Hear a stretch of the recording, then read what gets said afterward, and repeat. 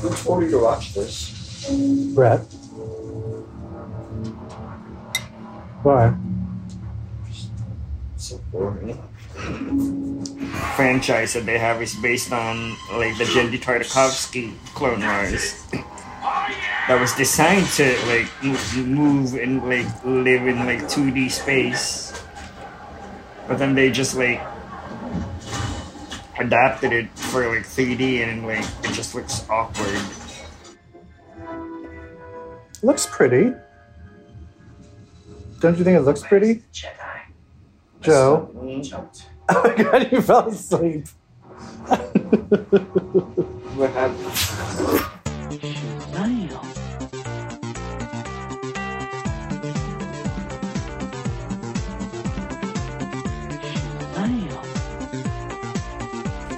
And welcome to episode 180 of CBQ Legacy. That's Comic Book Queers. I am Evil Jeff, and I'm here with my amazing co-host, Brett. What was that? And we just listened to a few snippets. We said last episode you were talking about The Bad Batch. And you yes. Wanted me to a Star Wars show. Yes, you wanted, and I was like, I know my boyfriend will hate it. Record your boyfriend and so, watching it. So these were a few snippets of my boyfriend reacting to it before he just flat out fell asleep. My God, within he 5 hated minutes. it. 5 minutes. I think that's the worst offense that you can ever do. It's not just hate watching something; it's literally just straight up falling asleep. Straight up falling asleep. I remember I made a movie in Chicago. You can rent it on Netflix, and I will not Netflix, Amazon. You made a movie? Yes. What movie? It's awful. I don't even want to talk about it. What was the name of it? It's called Into It. And Into It? You can rent it. I think it's like on Amazon. I think they might have taken it down by now, but at some point you could watch it just on Amazon Prime. It was bought by like the people that distributed Pier Pasolini's films, like thought it was amazing and artsy, and then did it. It's awful. It's all just about prostitutes and sadness and suicide. Oh no! And then I was like, I want to do comedy. Like literally after making that, it was all about like rape and like, and then I was like, this is just, and I spent all these years doing this, and then I was like, I just want to do things that are funny, and I never looked back, and now I hate that movie. But anyway, did you ever show your boyfriend that movie? Oh, he watched it behind my back. He watched it behind my back. What did he say? Oh, he's like, it's better than you made it out to be, which I guess is the best compliment I could get. Sure. I won an Illinois Art Council grant to make it, so I had $10,000 to make a full-length movie. So clearly, it was very low budget. But I ended up having, I invited a guy over who was like a professor at Columbia University, and I was like, can you watch it? I want to get notes, and he just fell asleep. So I was like, and it's garbage. And so I had to wake him up, and I asked him to leave. And he's like, oh, I'm sorry, it's just I was tired. And I was like, you didn't like it, so you can leave. Well, hopefully the creators of The Bad Batch are not listening this week. Yeah. And my one last separate story of falling asleep. My dad cannot stay awake in a movie.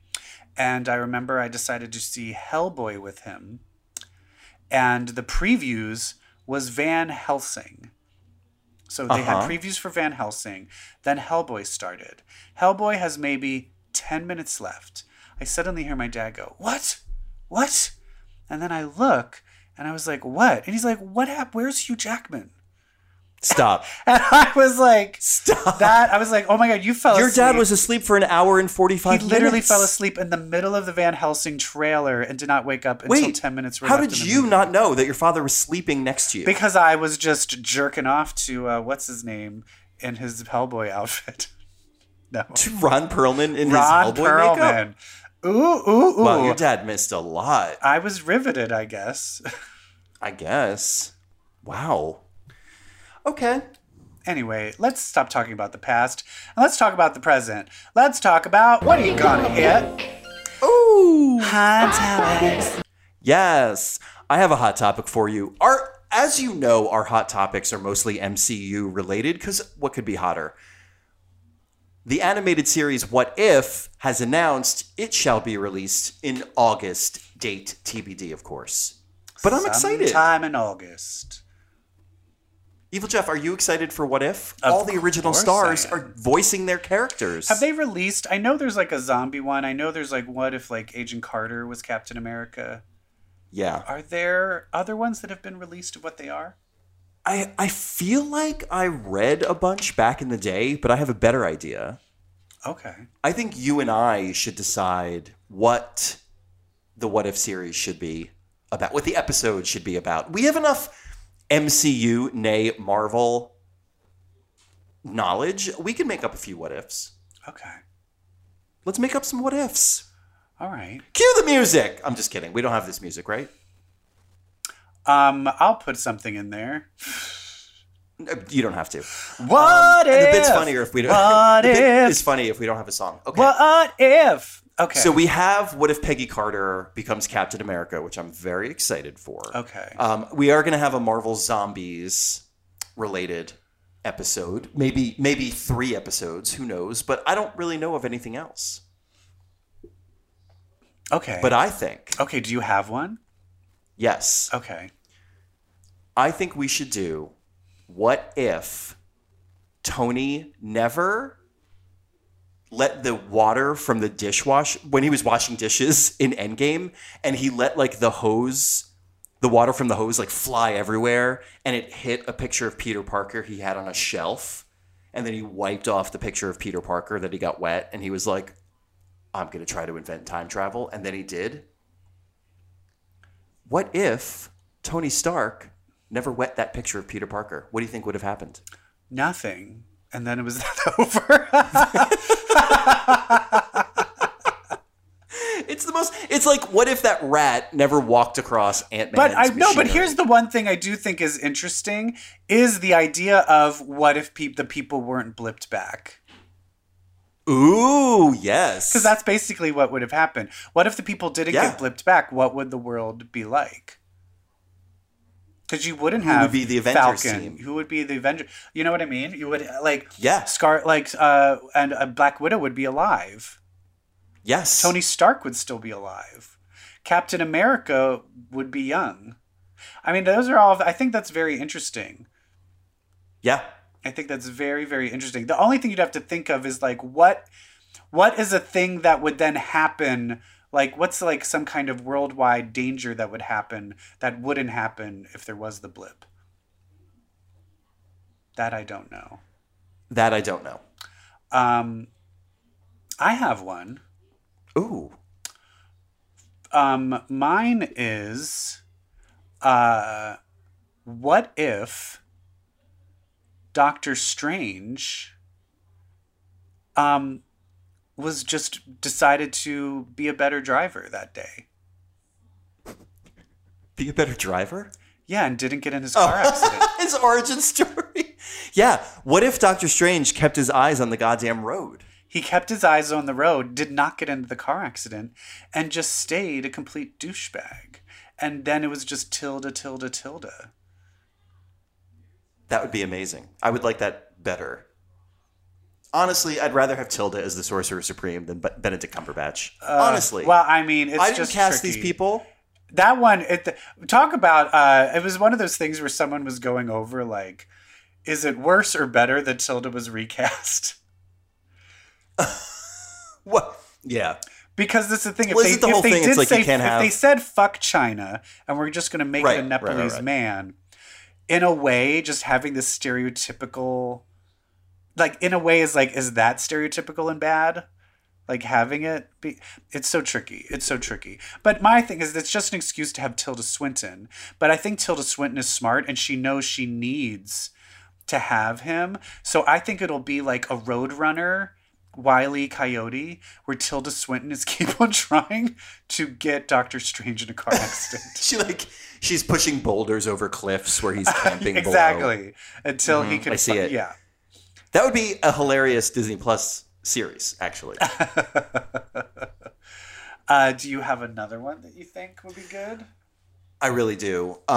Mine is, what if Rachel McAdams did not do Doctor Strange and salvaged her career? Where would she be now? Would she be winning Oscars? Would she be doing a better Marvel movie? Wait, what? I just feel so bad that she's in that movie. Of Doctor Her Strange? character's given nothing to do. But I mean, right? Are you now saying that Doctor Strange is the reason Rachel McAdams' film career failed? It's well documented. Is that real? Yes! She's done stuff after that. Not one thing other than Eurovision. But is it really? But did people really decide to not hire her because she was in Doctor Strange? Or is that just like... Yes, she's been blacklisted because of her character. It was so poorly written in Doctor Strange. Well, what does that have to do with her? I'm just kidding. Every time when you bring up Doctor Strange, I just think about how Rachel McAdams is a true talent and she was wasted. Oh, yeah, wasted. Well, in that Natalie movie. Portman was kind of wasted, too, in the first few Thors. But at least she's going to have redemption. Redemption. I mean, the fact that she would just do a fucking voiceover. And like, she wouldn't even appear in it because she's like, you fucked my character over. And they're like, fine, we'll make you fucking Thorette. Thorette is not real. All right, give us one more. I have a good one. Fuck. Okay, here it is. This is going to be the best one ever. What if Wanda Maximoff's father... I love it. The only DVDs that he was selling were David Lynch movies. So she didn't grow up on sitcoms, but just on Mulholland Drive, Blue Velvet, and Twin Peaks. Evil Jeff, did you know that today is the 20th anniversary of Mulholland Drive? I didn't, but wow. It is. Wow. And that means I saw it the day after it premiered. So I guess that's tomorrow is the day my life was changed forever. Tomorrow is the 20th anniversary of when I saw my favorite movie of all time. Evil Jeff, give us a what if that combines the MCU and Mulholland Drive. Like, what if this character and this character were the two female leads of Mulholland Drive? Go. Oh, I'd say what if... My thing is, what if the two old, like the two kind of the evil old couple, what if that was really just like Loki in disguise? Yes, the evil old couple that become mini. Yeah, that try to get her to kill herself. Later in the movie. And then instead he reveals himself. Rather than getting her to kill himself, he reveals herself. And he's like, do you want to be an evil villain? I say, what if Mulholland Drive was about Jean Grey and Emma Frost? Okay, cue the X-Men music. Wait, who's the one with amnesia? Oh, absolutely Emma Frost. One of my favorite lines from Mulholland Drive is when they start having lesbian sex, and then she's like, I've never done this before, have you? And then the person with the amnesia is like, I don't know. Rita. She's like, again. I don't know. Again, amnesia. I don't know. Oh my God. I will say, just going a little teaser just to throw out there. Speaking of something that felt a little Lynchian, it felt a little Hitchcockian, it felt a little panic roomy. I watched a fun movie that people are shitting on, but I thought it was fun. Amy Adams in A Woman in the Window. The Woman in the Window. Did you see it? No. Watch it. I think it's really fun. It's shot. It's the guy who did Atonement. Like, it's just okay. It's beautifully shot. It's super fun. It's like a fun thriller. It's like Copycat. She's like an agoraphobic. It's like Rear Window meets Sigourney Weaver and Copycat. I love it. Okay. With Amy Adams. I'll watch it. In a bathrobe the entire time. The entire time, looking sad out a window. Yeah. Her element. Yeah, it's fucking Julianne Moore, Gary Oldman, Jennifer Jason Leigh. Julianne Moore? Yeah. Julianne Moore. So in. And Amy Adams. How do you say no to that? Jesus. I'll watch it tonight. Hot topics. Cue the X-Men music. I want your ex. Come on. Are you still with me? I am. Okay, good. Because there were 3 X-Men books this week, and we need to talk about them, including the debut of a new one. Yeah. Which I can't wait to talk about with you. I'm going to tell you, I'm just going to preface this, so just be warned. Okay. I am not happy. Okay. I am not happy. I've for a picked up on plethora that. of reasons. Let's talk. Let's start with nor Children am of the I. Atom. Let's start with Children of the Atom. Okay. All right. So Wait, just can we pause? Okay. I'm going to need strength to get through this segment. I really am. are you going to drink some? I'm already drinking a glass of Chardonnay. Okay. What do you need? It's after 5 o'clock. What do you need? Okay. Sorry, I just need a moment. I need to pause. I need to collect. Okay. We're going to talk about Children of the Atom number 3. We're going to talk about X Factor number 9, the penultimate issue. And we're going to talk about X Corp. Okay, number 1. Okay, Children of the Atom number 3. Okay, so here's the deal. So it looks like I was confused. It's showing two things: them on a spaceship, and them going to dinner with their friend that was sick. That we're kind of like, we think he might really be a mutant. And we think the spaceship is flashbacks, yes? Is that in the past? But is it in the past before they even became superheroes? It felt like an origin story to me. That's what I was just confused about, because it didn't look like they were in their costumes. So yeah, is it looks this like is this that they were? Yeah. Yeah, this was before any of the superhero stuff. And it looks like they somehow accidentally got on an alien spaceship. It's going to crash. They go into an escape pods. It looks like what's the one character that makes everything? The Gambit lady? Gimmick. Her seatbelt comes loose, which seemed to be significant. And now it looks like she actually does have powers, but they don't look those powers that it was like she was all like deformed. And I was like, how does this relate to your Gambit powers? I don't get it. What do you think's going on? Obviously something happened to her or them. And it is a flashback. Do they all have Fantastic Four origin story powers?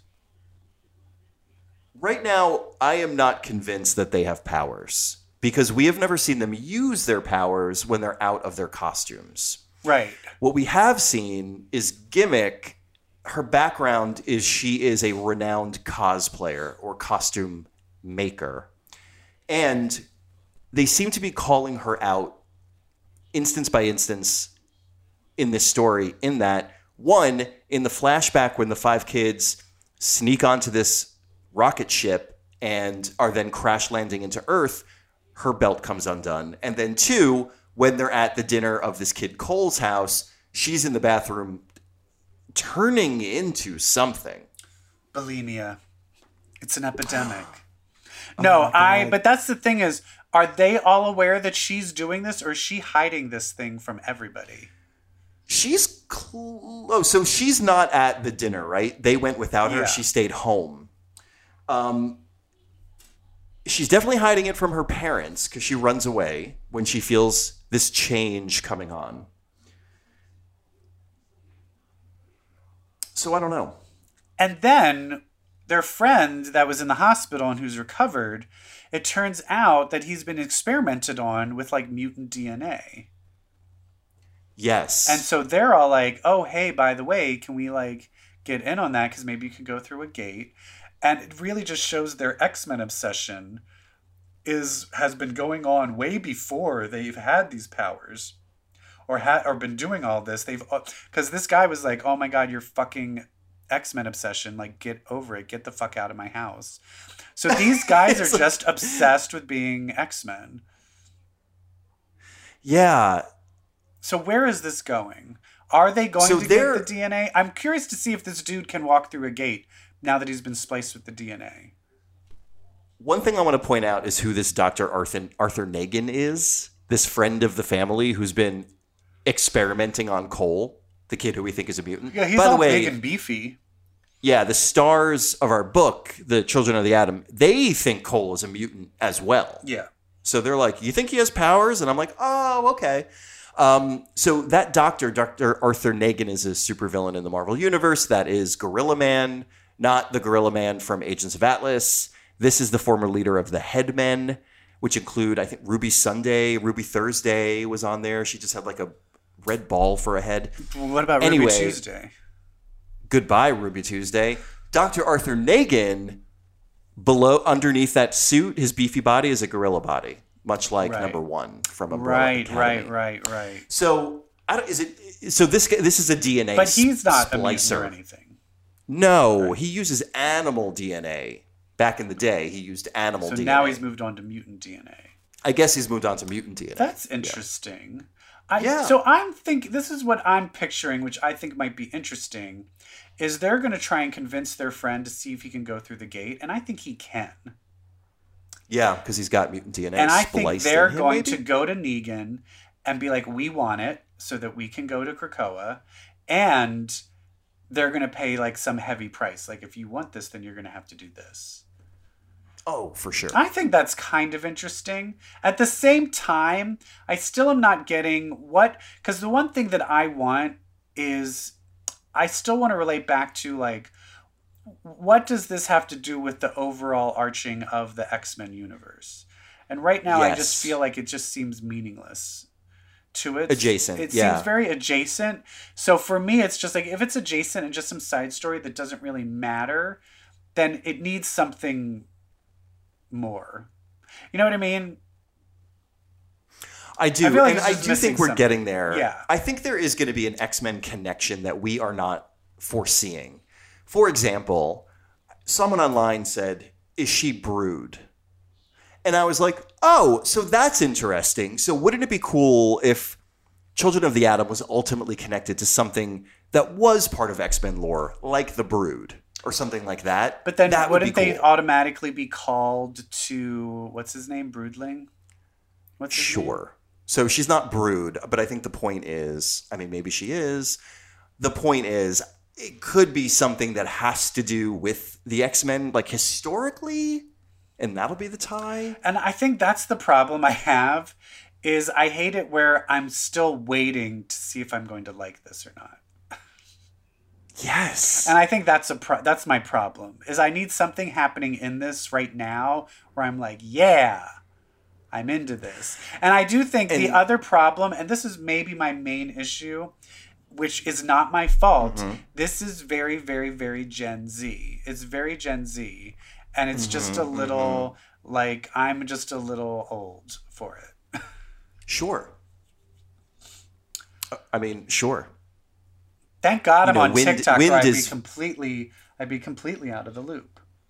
Yeah, that's true. I mean, wouldn't you say that like Wind is geared toward a younger audience as well? You enjoy that. But Wind it's geared towards It's not younger referential. It's This is referential. referential. Anything it references Yeah. is more like fairy tale type stuff. And I'm always Are down you on for that. TikTok? I am on TikTok, but I don't make videos. I just watch videos. Me neither, but I enjoy a lot of them. I do. And I need to change my algorithm because it's literally what are you just getting? race war talks. Oh. Where it's literally Oh my God. people stitching like Trumpers and making fun of them, which is fun. But then that also leads But to enough. but then it also leads to like biracial people and black people fighting over are you really black? And then it's like crazy things like that where I'm like, Okay. this is too intense for me. Like oh my God. Like for 1 minute, you're going to solve this issue in 1 minute? No. No. And then because I watch BLs, I'm on BL TikTok. And because I watch K-pop, I'm on K-pop TikTok. And because of that, I now get just a lot of hot like Korea boos. Like just like a hot and manga people like cosplaying and doing stupid stuff. And I don't like that. So it's just weird where they're like, oh, you liked Cherry Magic, the Japanese BL. Here, I'm going to show you a bunch of girls dressing up as other manga characters. And I'm like, no I don't care. No. But then Don't show me they'll girls. show a fucking hot guy dressed up shirtless as a manga character. And then, of course, I heart it. And then it fucks the whole algorithm up. And then I'm just inundated with it all over again. Oh my God, these algorithms. I will say the fact of hot topless men are ruining my algorithm. Yeah, my Insta, like when I hit search and all like different things that it's recommending for me come up, it's all just fitness. It's queers. just hot. I'm like, oh Man. God.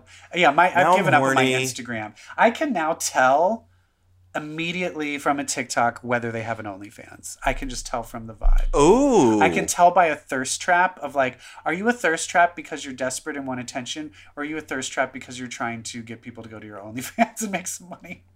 Oh my God, everybody has an OnlyFans. Quick, which mutant is most likely to have an OnlyFans? Dakin. Dakin! I love it. All right, what else do we want to say about Children of the Atom number 3? Nothing. Just get where to is it going? Get to it. Do I like it? Do I not? I will say this. I was that way with The Nevers, which we will not talk about this episode.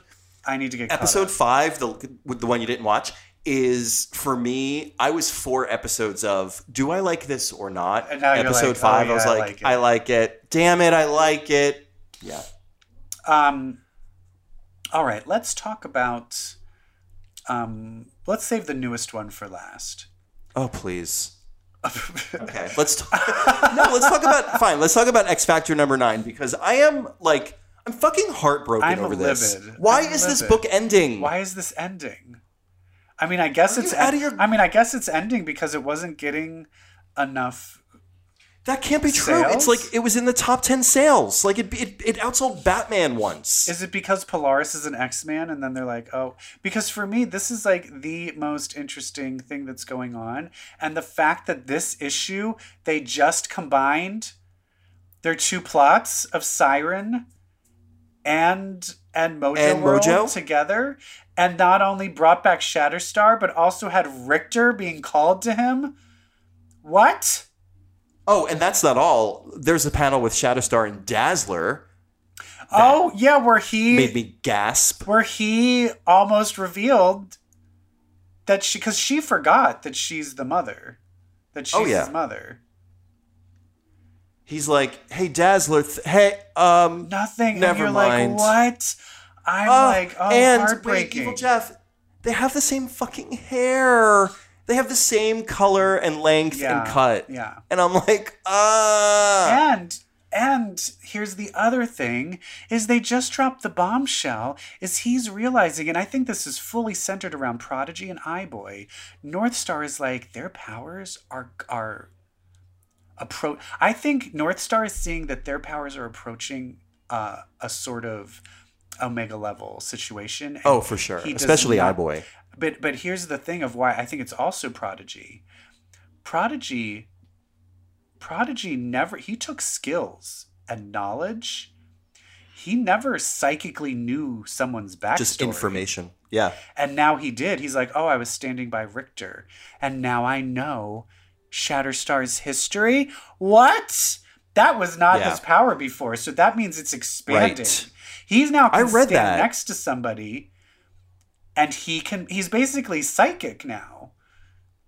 I mean, because, like, where do you draw the line in what is knowledge and what is not?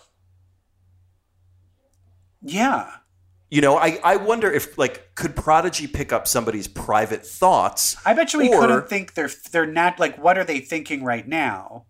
But he can know all of their memories and history that made them who they are. Yeah, the story of Shatterstar, I mean, it's a story just like how to build a rocket ship is a story. Yeah. But that's what I mean. So, but that is much more complicated. It used to just be like, I can fight how you fight. Oh, I can do surgery because I was standing by Beast, so I know how to do medical stuff. It was more like that.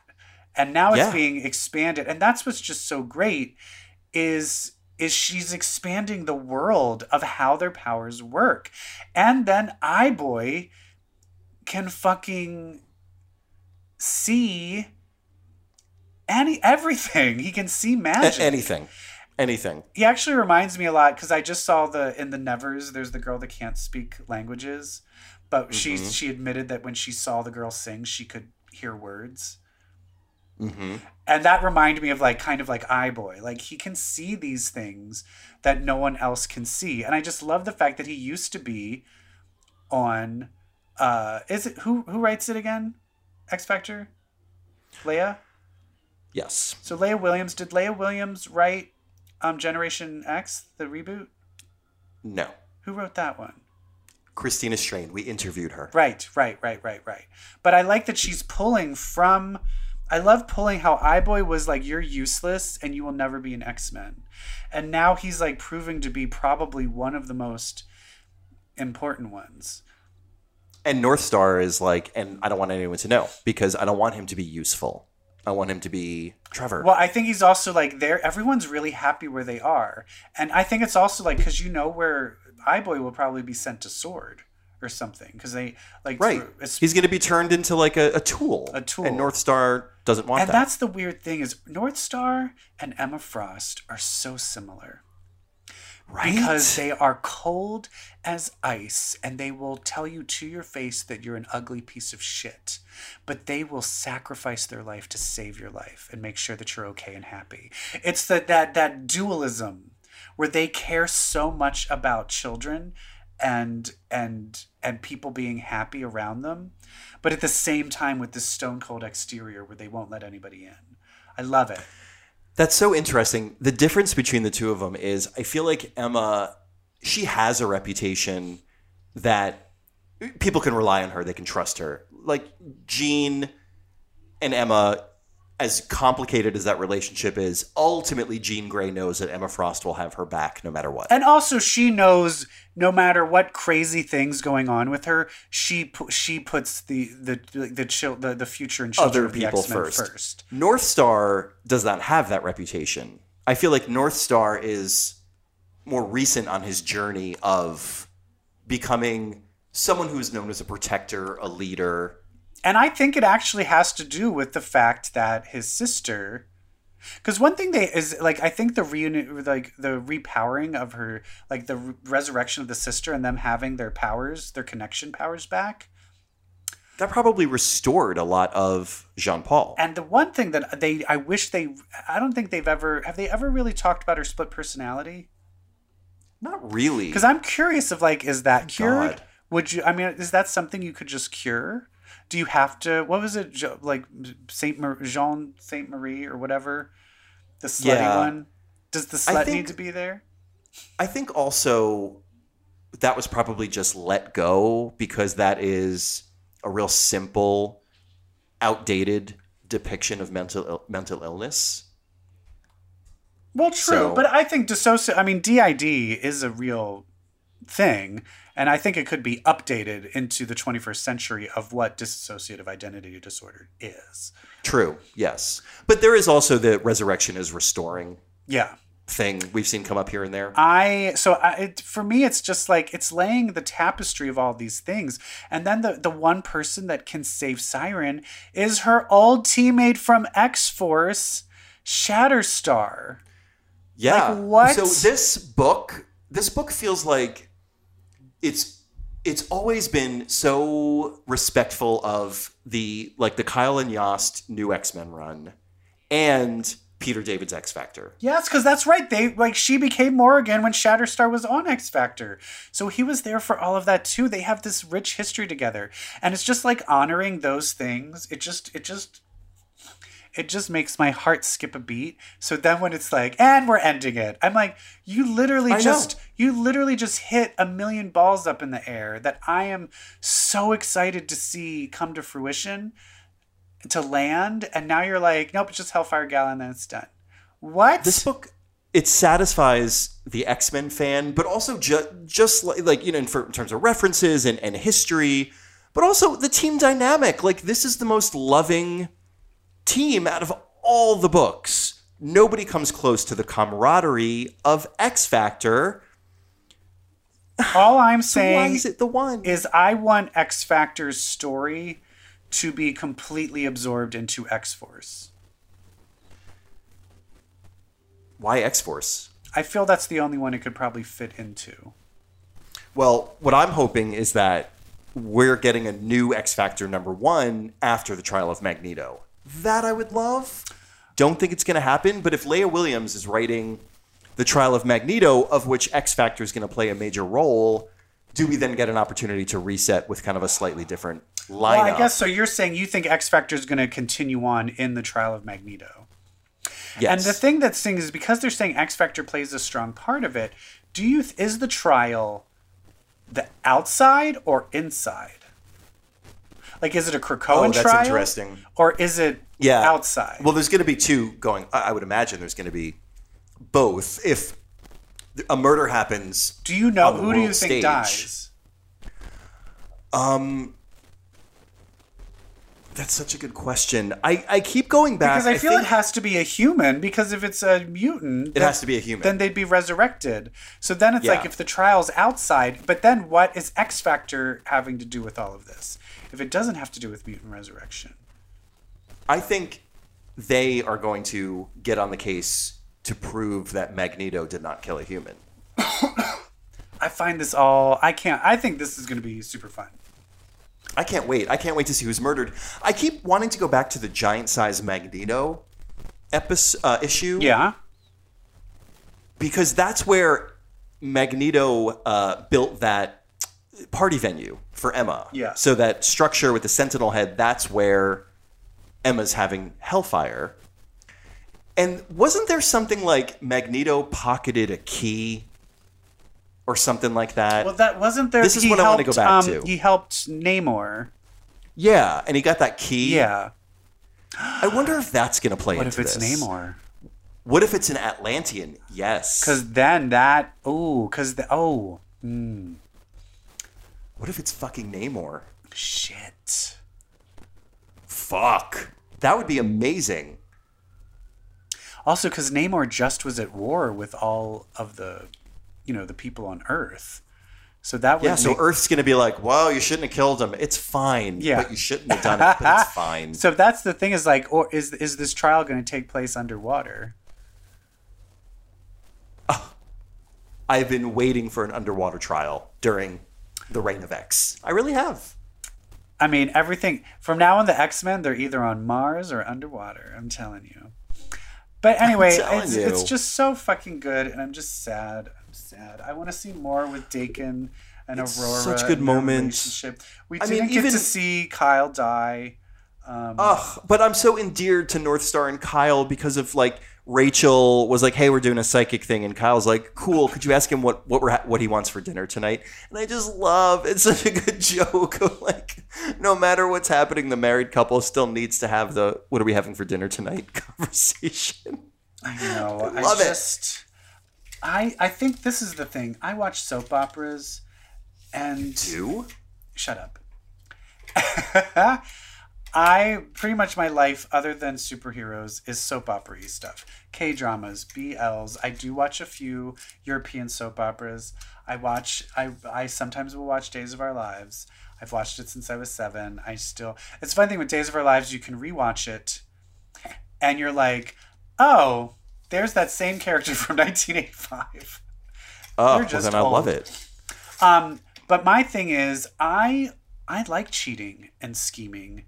And I just feel in this world where Kyle and North Star are monogamous and Krakoa is a polyamorous sex pit, honey.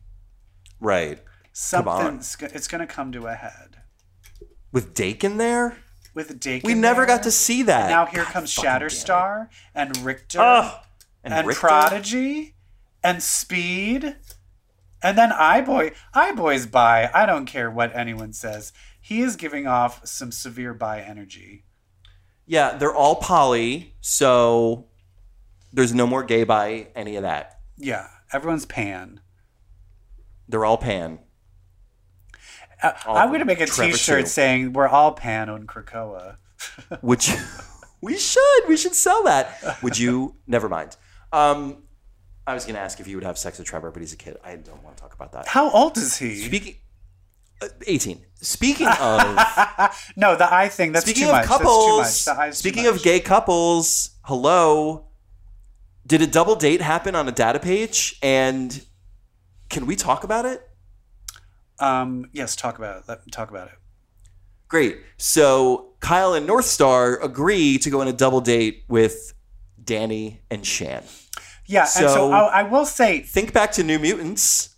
Danny and Shan are a fucking couple. But they're a couple. Is this where... They weren't announced that they were a couple of New Mutants. Was that where they were announced? No, but this is about subtext. All the sex and love stuff in this X-Men era, it's all subtext. You either notice it or you don't. Because they can't straight up say, oh, by the way, Scott, thanks for fucking my butt last night. It was so good. I'm Wolverine. You can't do that. I mean, I feel they should.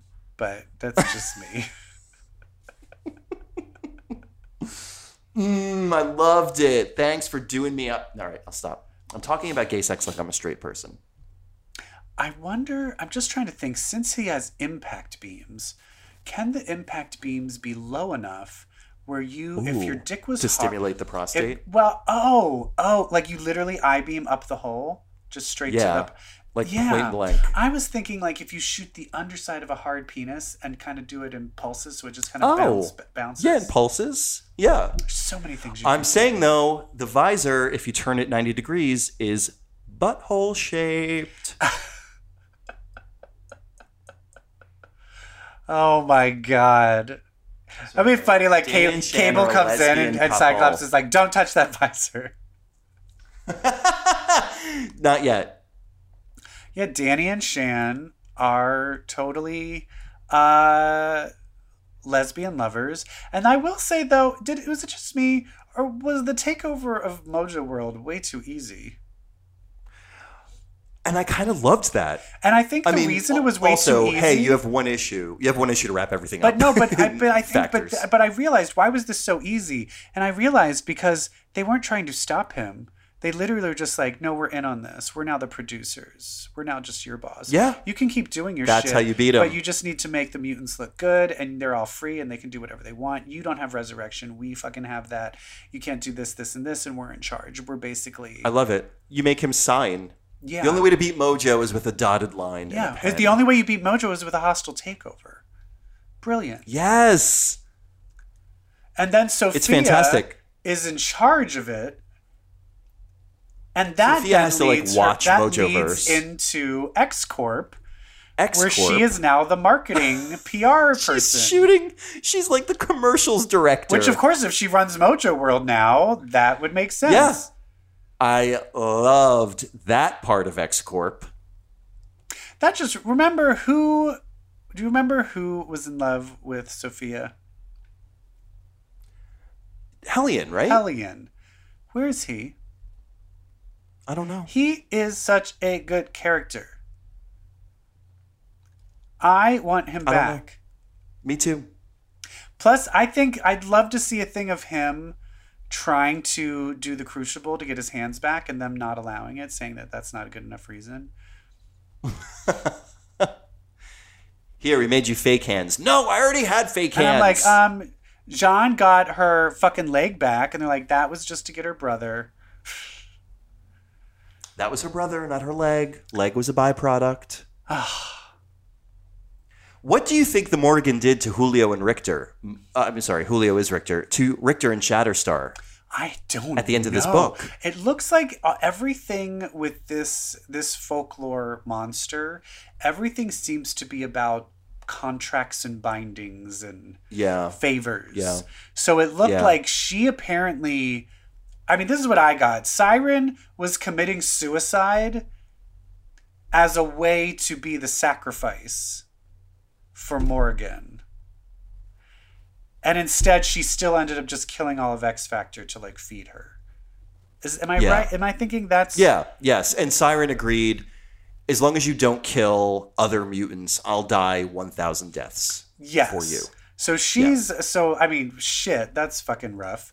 Oof. And then I have a feeling it looks like Shatterstar went in and made a new... I think was renegotiating some kind of new deal. But then Richter is bonded. And now that Richter is fucking a sorcerer, he senses all that fucking magic. And so I think in the end there's going to be some kind of Richter magic versus Morgan thing. I have a wholly different take. Oh, okay. Go ahead. Yeah, I think Morgan's dead. Oh, okay. And then with her dying breath, put some kind of curse onto Shatterstar. And the curse had to do with love. So therefore the curse found its way to Richter. And I think Richter and Shatterstar have been cursed, and I'm not looking forward to it. But that's the thing. Are they cursed to not be together? Because they weren't together. Well, no, they're cursed to be in love forever. That ain't a curse.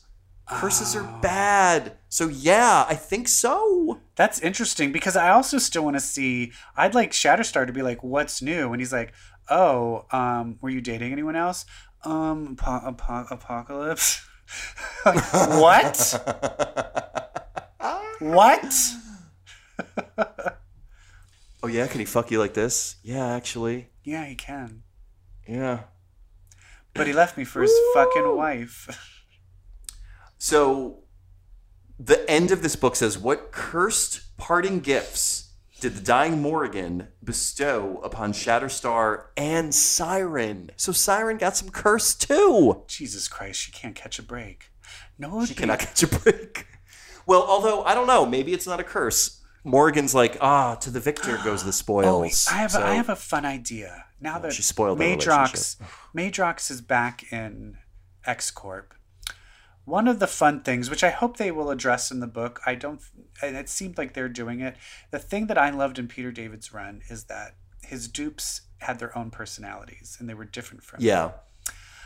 Wouldn't it be amazing if a Madrox came to Siren and he's like, hey, and she's like, hey, Madrox. He's like, I'm actually not Madrox. I'm your son.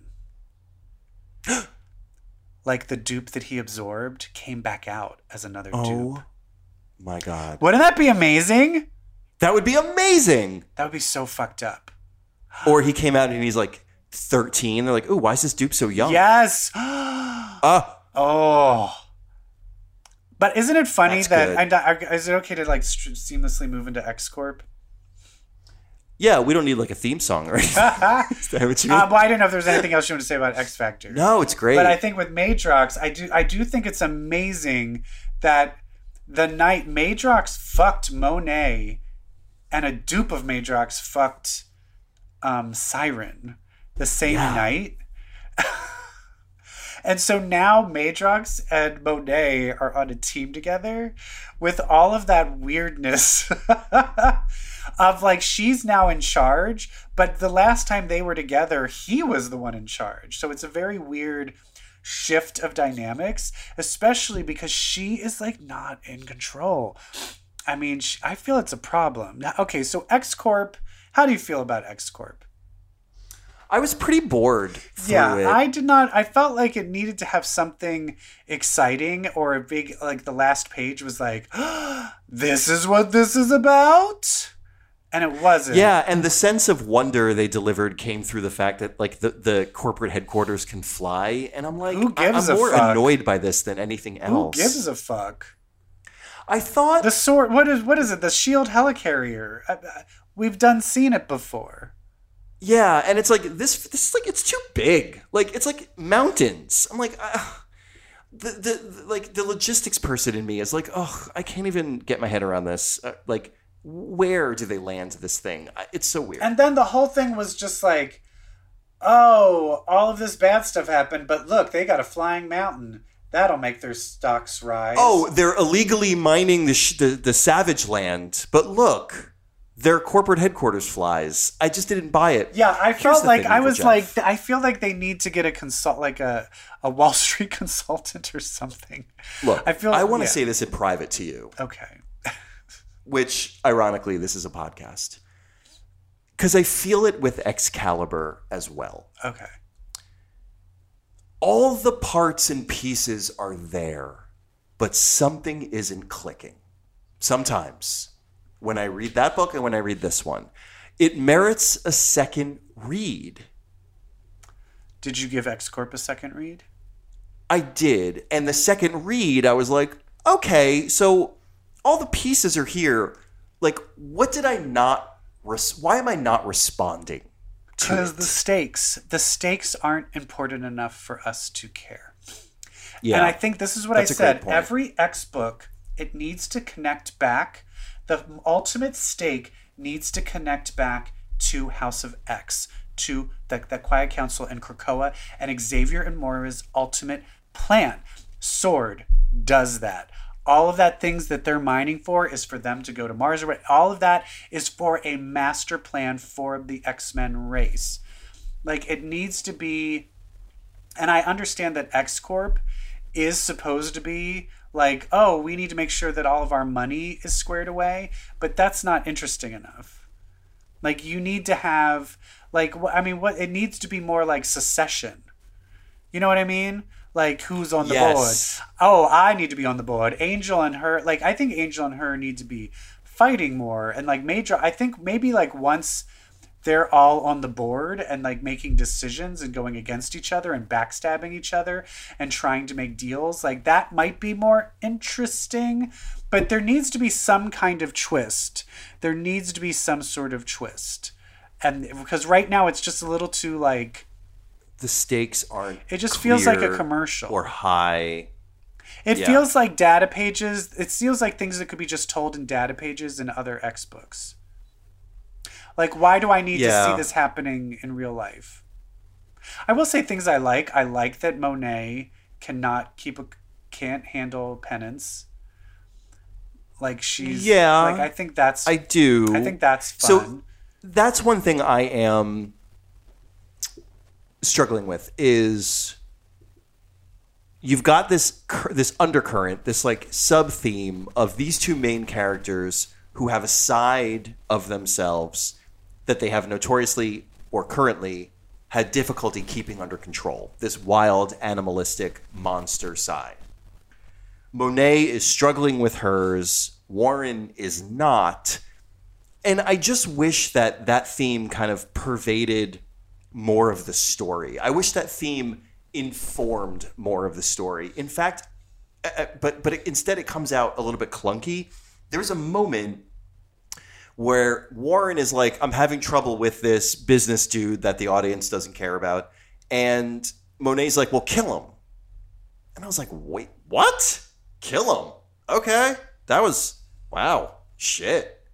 Like, you really aren't supposed to do that. And also, Monet... kill him? Yeah. And maybe that's her struggling with her pent-up side, her violent side. Yeah. But that's clunky. Like, if this issue were about the monsters we hide from one another, would have loved it. But it's not. No. And that's... Well, the thing is, in a weird way, though, if it was that, then you have to deal with... Why would Xavier put forward... Because if you look at it, Trinary is...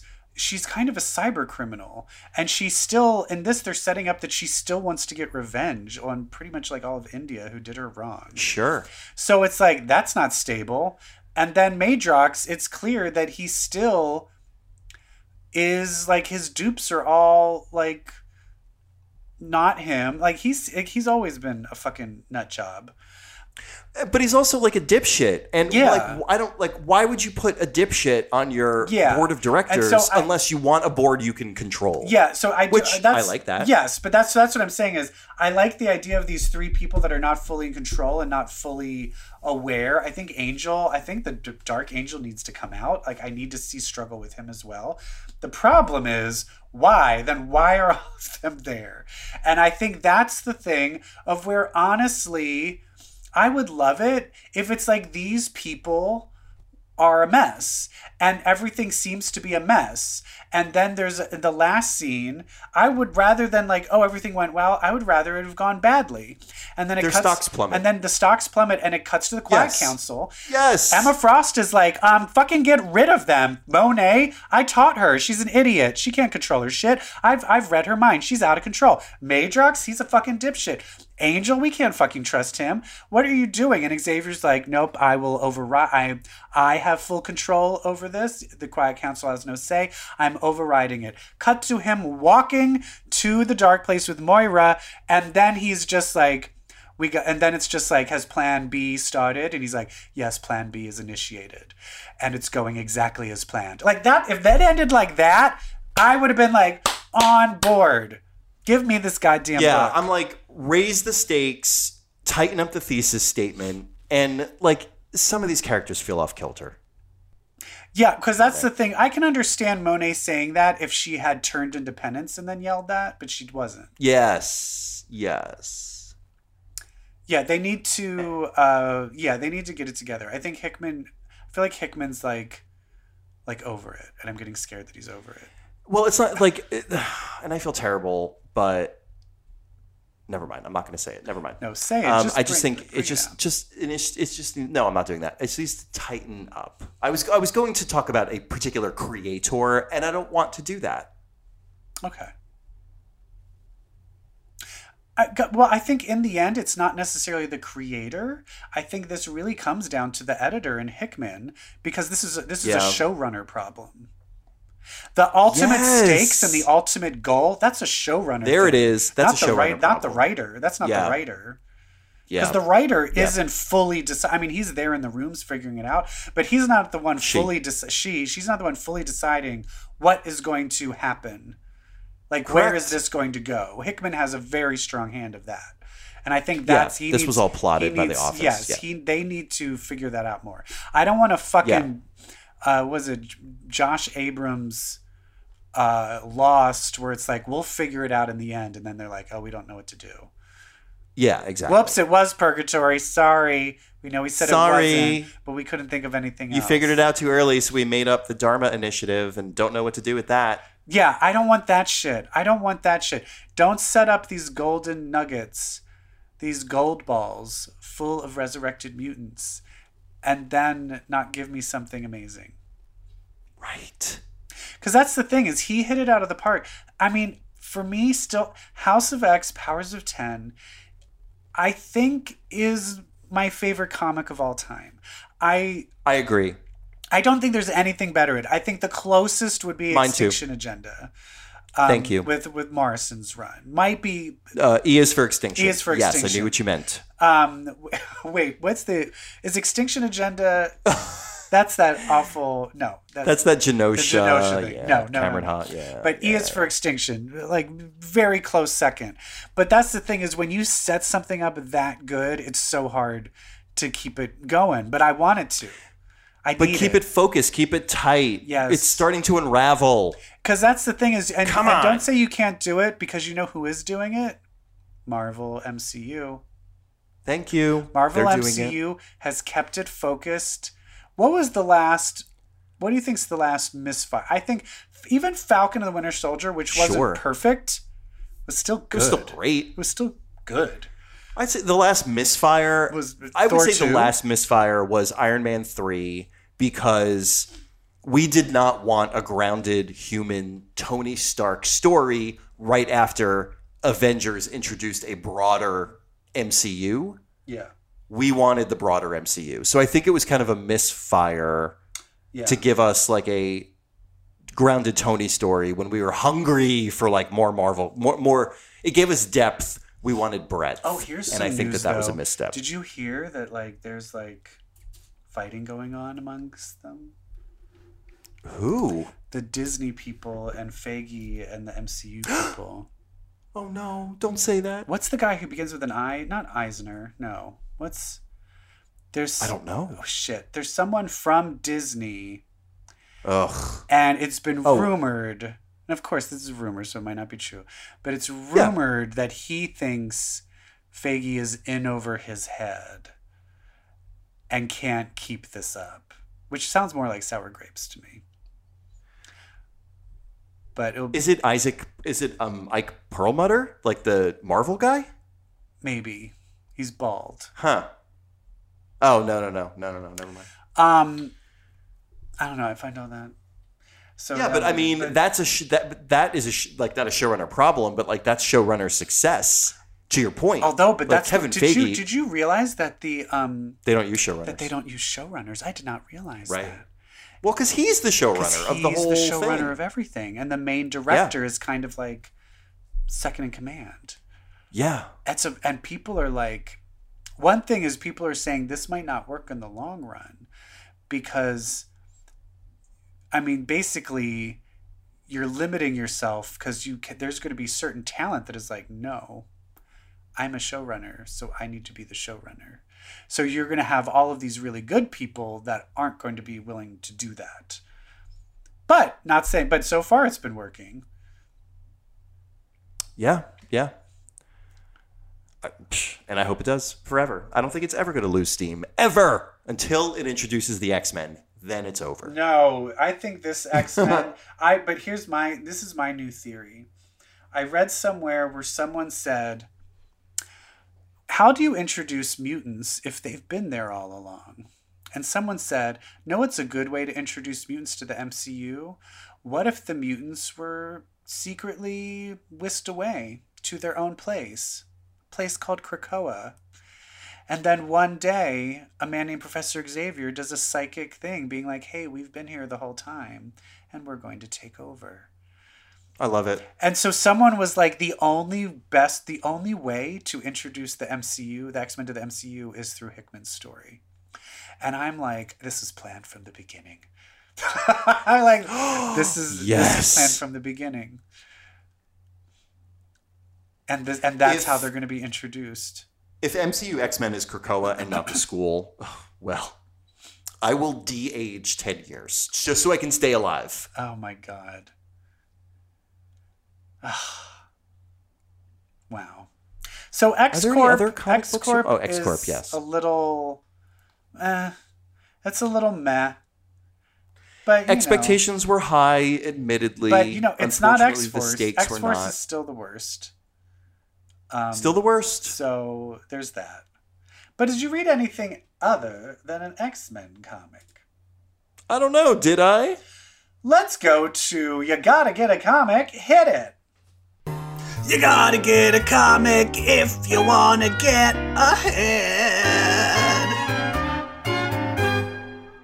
So, Evil Jeff, as you know, I will always pick up an issue of a comic book if I learn on social media that a lot of people are angered by it. So I picked up Fantastic Four number 32. Okay, I remember the anger of the demutinizing of Franklin Richards, which I still feel will be retconned. I think it will be retconned. Franklin Richards is never fully without his powers. They've taken away his powers before, and they are going to bring them back. He is a mutant. Because my thing is, you're saying, oh, you're not a mutant? I think he is a mutant, but the last of his reality warping powers took the mutant away from him. Oh. Okay. Well, according to Xavier, it's what gave him the mutant gene. I think it's the opposite. And I think you can easily retcon that later on. Okay. Well, you want to know what Dan Slott did this time? Can we kill him? What? Listen, you may not hate this. You made a comment earlier. I was like, oh, I think Evil Jeff might have loved Fantastic Four. What did he do? So I was reading the internet, and the comments I saw around the anger of Fantastic Four number 32, a lot of it was about how could he cheat on her? How could he cheat on her? And I was like, oh my fucking God. If Dan Slott has it so that Reed had an affair at one point, he is going to be hunted down. Is that what happened? No. Oh. Marvel would never do anything that cool. I mean, fucking, we all know Sue Richards fucked Namor, please. Oh, come on. And Dr. Doom. She had both of their dicks in her. Anyway. Oh, come on. Seriously. Okay, but who cheated then? So Johnny Storm. Johnny Storm, in recent issues of Fantastic Four, has found his soulmate, Skye. Right. So he is going on a double date with his soulmate to an art exhibit about Latveria. And he's going on the double date with Alicia Masters and The Thing and their kids. They adopted that crazy kid. They're taking a blind girl to an art exhibit? Well, some of her sculptures are part of the exhibit, Evil Jeff. She's a sculptress. Oh, I didn't even know that. Okay, all right. You didn't know that Alicia Masters, daughter of the Puppet Master, was a sculptor? Oh, yeah, I did know that. Sorry. Okay. So Johnny shows up with Skye. All of a sudden, Skye walks in, and she's like, what the fuck? Ben, you told me this was tomorrow.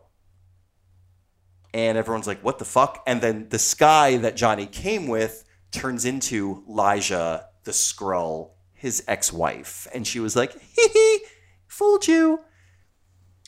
Also here is Doom's second in command, a woman named Victorious. She's all hail Doom, hail Doom. She's like overseeing the exhibit. It looks She's like take Alicia Masters. I thought they were a thing. Doom and Victorious? Yeah. they are now. He proposes to her at the end of the issue. Okay. Well, I don't know The storyline is called Bride of How's he Doom. doing that with? I mean, I'm going to talk about Guardians of the Galaxy next, so he is a busy man. Okay, yeah, I know he's on the team, right? Yeah. Okay. Wait. So Wait. You need to backtrack. Who was the Skrull? Wait, Johnny Storm's ex was a Skrull? Oh, don't you know Lyja, the Skrull that Johnny was married to for a while? No, I don't remember that. Oh, she's a thing. She's the Thing? She's a thing. Kidding. Oh my god. I'm kidding. Wait, now, but she could be the thing. But she always presented as a woman, or do you think in the bedroom because he's bi? Yep. Switch genders. I think in the bedroom because she's bi. Anyway, she presented herself as Skye at this thing. So they get into a fight, and Skye is like, fuck you, I'm out of here, the real one. And Victorious is like, we must protect the artifacts of Latveria. So she's protecting the artifacts. And Lyja is like, you know what? I fucked up. This was so wrong of me to do. I'm going back to my homeworld. You'll never see me again. Wait, and she flies off. Wait, why did she do that in the first place? Just to fuck with him? Like as a prank? So, I think so. But the reason she flew off and was like, my bad, I'm so sorry, I'm going to get out of here and never come back.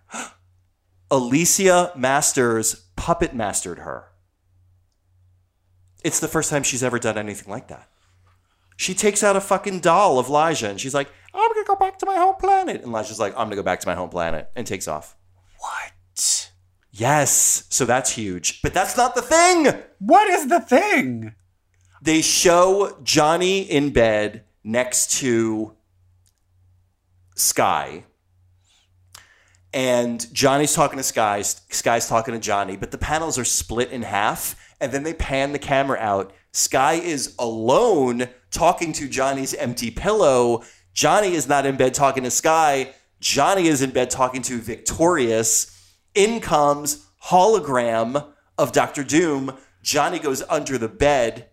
Doom proposes to Victorious right after Johnny Storm fucked her. Did they have any Johnny interaction? cheated on Skye. Did they have with any Victorious. interaction before that? Oh, they probably, yeah, like in Latveria, like they fought and whatnot. But there's no flirting or anything. No. See, Animosity. okay, I love all of that. Right? I think I've got, and honestly, don't be like, oh, he cheated on her. Johnny Storm Right. is a player. Johnny Storm is a Thank hothead, you. and Johnny Storm is immature. He's a messy bitch that loves drama. He's a This playboy. is He good. loves the attention. Of I course, loved he's it. going to cheat on somebody. That makes sense. I loved it. and he's going to get. And now his she's marrying comeuppance. Doom. I love it. It's good. I like that. Just fucking, Everyone's all pissed off. I'm like, ugh. Franklin Richards is back. That's the thing. I'll tell you this too. I watch, as you know, I watch a lot of BLs, and in these BL dramas, the one thing that most of these girls and women that watch these is they hate cheating. So if like another character even kisses another boy that's not the main one they're supposed to be with, they're like, the show is ruined. It's not real life. And I'm just like, no, that was drama. We need some drama.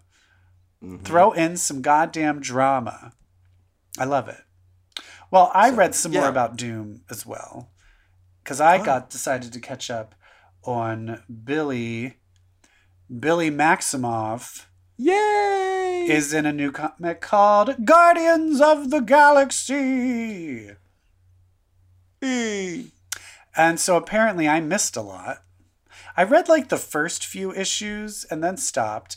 And apparently during that time, Star-Lord is now like was gone for decades and had a son and is like the master of the sun, or what is that? Something like that, yeah. I read a little bit of it too. So I was like, okay. And so he's just like telling everybody like, I had a kid and I was alive for decades and you don't know what I've been through. And did you read the issue where he is Pan and he has sex with male and female aliens? Yes, because you told me about that, so I read that. Mm-hmm. Yeah. Great. Of course he is. Well, what happened in the issue you read that I didn't? Basically, you read the first issue, right? Yes. It picks. I read the previous issue of what you're reading. Doom shows up at the end of the last issue I read. Yeah, so did you see that it's like that world planet, that living world planet is the planet that Marvel and who's the lesbian lover of Moondragon? Phyla-Vell. Phyla. And then it was like Quasar, and apparently Quasar can clash his hands together and turn into a woman. To female Quasar, yeah. Female Quasar. Regular, or Wendell. I don't know what that's about, original. but I'm into that. Sure. So that whole group of people, they're on this planet, and there's a bunch of Skrulls that are like rebelling against the Kree-Skrull alliance, and they're talking about, oh, we're doing some magic sacrifice, and they're doing it to this like living planet, and apparently this spell or whatever is going to make the living planet, like something bad is about to happen, and they're like, oh, shit's about to go down, this is bad. They teleport off and then start heading back to the others. Meanwhile, Doom shows up, where it's Hulkling, Wiccan, Star-Lord, Groot, Rocket, Raccoon, and Gamora, and they were fighting these like elder god people that lived in galaxies far away, and they were experimenting on everybody. And so they were battling them. They finished the battle, but then Doom shows up, grabs Hulkling's sword, and starts fighting everybody. And it looks like he's going to win, but then Hulkling's like, no, this is like Thor, so he just calls the sword and the sword goes back to him. But apparently it was a trick, because when the sword went back to him, the sword, they switched bodies. Doom and Hulkling? Yeah, so now Hulkling is now in Doom's body, but because it's armor, he trained the armor to freeze him, so he couldn't move. And so then Doom was in Hulkling. And so then he then starts battling everyone. And then he's like, but you can't kill me, because if you kill me, you kill the king. You will kill the king of the galaxy. So you all must surrender to me. And in the end, Moondragon plays Possum as if she's knocked out. And and it's funny where they're just she's like, you need to get him to switch back. And they're like, why would he switch back? He's in a powerful body. And she's like, use that against him. So they literally are just like, oh my God, like, you're so weak as Doom. You have to be in Hulkling in order to beat us. And literally they all keep doing that. And finally he's like, I don't need to be Hulkling. I'll switch back. So when he switches back, Moondragon like diverts it and he switches into Rocket Raccoon. And then Rocket Raccoon is in Doom. Loved being in Rocket's body. And so then Doom is like, whoa, but it's like Rocket Raccoon, like speaking all doomy. And so they have him captured. And so in the end, they were like, we should put him in a prison. They're like, no, he's totally going to escape. And they were like, but he's like, oh, I know what's going on with all of this stuff. And they're like, he has too much information. We need to know it.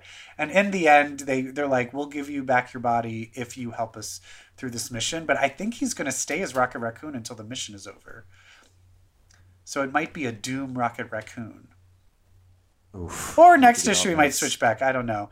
But for me, I do love seeing me some Wiccan and Hulkling together. Yeah, on the Guardians of the Galaxy. Fuck yeah, that's great. So that's interesting. I'll probably keep catching up with that. Yeah, and it's Al Ewing. It's great writing. It's the guy that writes Sword. Yeah. Who could go wrong with this book? And I gotta catch up. And that's comics. Did you read any other comics? That's comics. No, that was all I read. I have a problem where I should be reading a book and I just couldn't get into the issue 4. It's the Department of Truth. Oh, you know what? We're not caught up with my connection to the Department of Truth is tenuous at best. Yeah, it started off really good. And it's our guy. Yeah, it started off really good. But it's James Tynion. Yeah, it started off really good, but now I think the problem is there's actual disinformation that's happening now, and they keep on talking about disinformation from the 80s. Where I'm like, no, let's talk about election fraud. I don't know. Sure. Yes. Yeah. Are you saying you wish it was more direct about it? Yeah, I think for me it was. It's all. Yeah, I guess it's also it's going a little too slow. Like, did you ever watch Dev? No. With Ron Swanson. Yeah. No, I never did. That started off, the first, 2 episodes were so good. And it was basically, it was he's like a Mark Zuckerberg type person, and he's created, or an Elon Musk type person, and he's created a technology that can literally predict the future. And it not only can predict the future, can also go in the past. Like, they're like, look, here's footage of Jesus that we found. Oh. Which is so fascinating. But literally by the third episode, it trudged. It trudged to the point where I was like, something needs to happen. I'm bored. Yeah. Oh. And it's the same thing with this, where it's like there's a lot of interesting ideas in Department of Truth, but it's just taken too long to get to there. And I hate to say it, it's the same thing with the other one we were reading. We only find them when they're dead. Yeah. Yes. And that one, as soon as they killed that one living god, it kind of petered out. Yeah. It's no wind. Yeah. It's no wind. Keep it moving. That's our lesson. Keep it moving. I bought the trade of it. Oh, fun. And I Good. gave it to my boyfriend and said he had to read it because he'll love it. Oh, I also told my best friend that he had to read it, and he loved it. Yeah. And that's comics, guys. Thank you so much, everyone. That's comics. Thank you, comics. Thank you, comics. And thank you, Evil Jeff. And thank you, Brett. Thank you. And thank you, America. And thank you, world. And thank you, universe. Well, we did it. Thank you, audience, for hanging with us for this conversation. There was a lot we liked and there was a lot we didn't like. But that's okay, because that's life. And that's comics. Isn't that right, Evil Jeff? That is right, because I hate to break it to you. If you like comics, well, start lisping and put on that Britney Spears album, because that makes you queer. Bye. Bye.